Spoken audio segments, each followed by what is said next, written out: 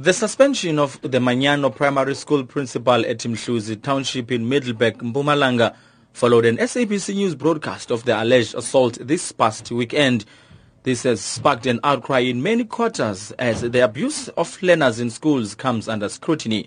This as 14-year-old Siphamandla Choma finds himself in a wheelchair after he was allegedly assaulted by the school principal at Manyano primary school. SABC Radio News went to visit him at home, where he lives in a shack with his mom and 4 siblings. Siphamandla's mother, Christina Choma, has opened a case of assault against the principal. She says she can't bear having to watch her paralyzed son while the principal carries on with his normal life. Christina says her son, who is doing grade 4, has not been himself as he is now wheelchair-bound since the incident happened last year.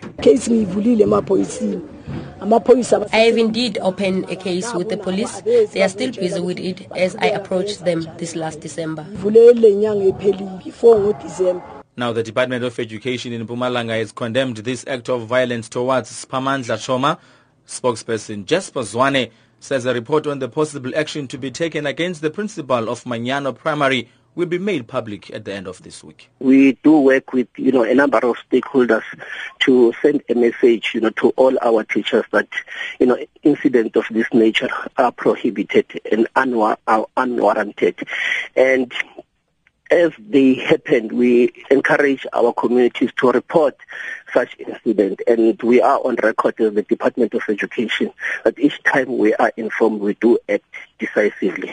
And in this case, we promise the public that we will act decisively as well. The South African Human Rights Commission has strongly condemned the continued abuse of learners in schools throughout the country.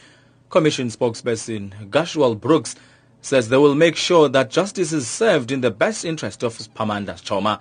He says this can't be tolerated in South Africa. It flies in the face of dignity as well as many other rights that are contained within our Bill of Rights. And to make matters worse is that this particular incident has impacted on his rights on multiple levels. He's been left paralyzed. He has to live life as a person with disabilities that means that he needs greater medical attention. And I think the starkest aspect of it is very prevalent towards the end of the clip, where he says he had a dream of becoming a medical doctor and he doubts that this dream can come true. Siphamandla Choma has vowed to chase after his dream of becoming a medical doctor, regardless of the fact that he is now finding himself living with a disability. I'm Abongile Dumako in Middelburg, Mpumalanga.